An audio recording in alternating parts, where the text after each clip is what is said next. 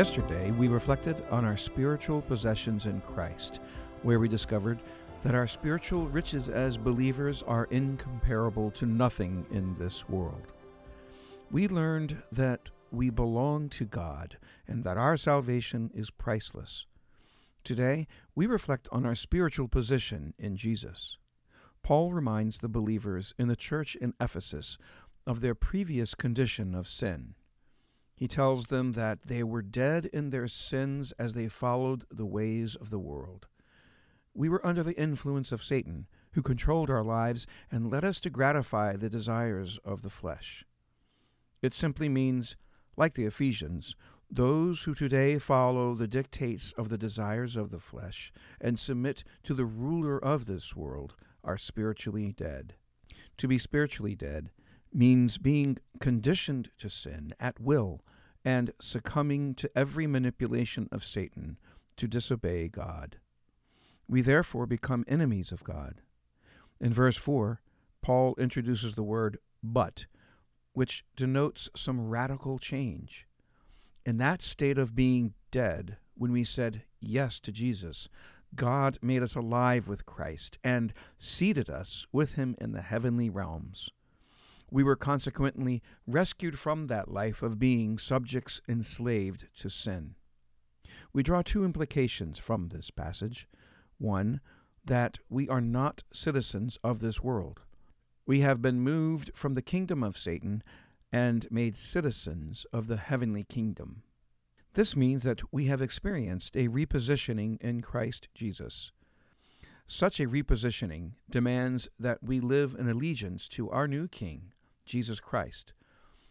This is a call to every believer from across all continents to realize that our lives must show a difference in how we live.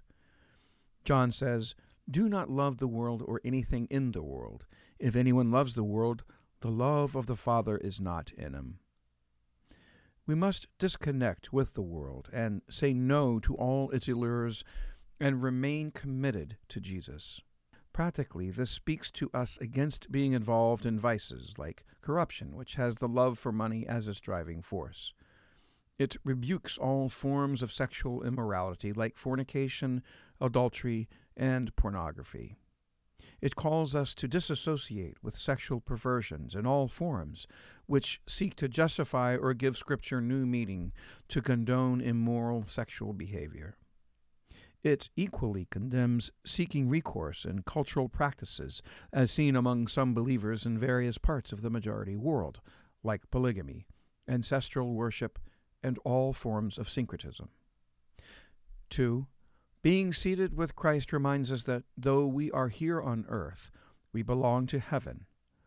Jesus says in his prayer to his disciples in John 17:15-16, "My prayer is not that you take them out of the world, but that you protect them from the evil one. They are not of the world." This reality is affirming that we have a unique position as believers, which requires us to possess a perspective that is focused on God and what pleases him rather than the distractions of the world. Sometimes we get too preoccupied with what other people think of us, how important our positions are, how much we own or don't own, who loves us and who doesn't, and so forth. This world and the life we live is temporary. We as believers are sojourners, headed to our heavenly home. We are challenged, therefore, to live every single day in light of eternity, with heaven in perspective, in tandem with the dictates of God's commands. In conclusion, we each must ask ourselves where we are positioned, in Christ or in Satan. If you have never made a decision for Christ, this is your opportunity to accept him as your Savior, so that, as the Ephesians and all believers, God can forgive you and raise you to be seated with Christ in the heavenly realm. Let us pray. Thank you, dear Lord, for your redemption that rescued us from the world of darkness and raised us to be alive with your Son, Jesus Christ. Enable us, dear Lord, to remain firmly positioned in you, never to be swayed by the allures of this world.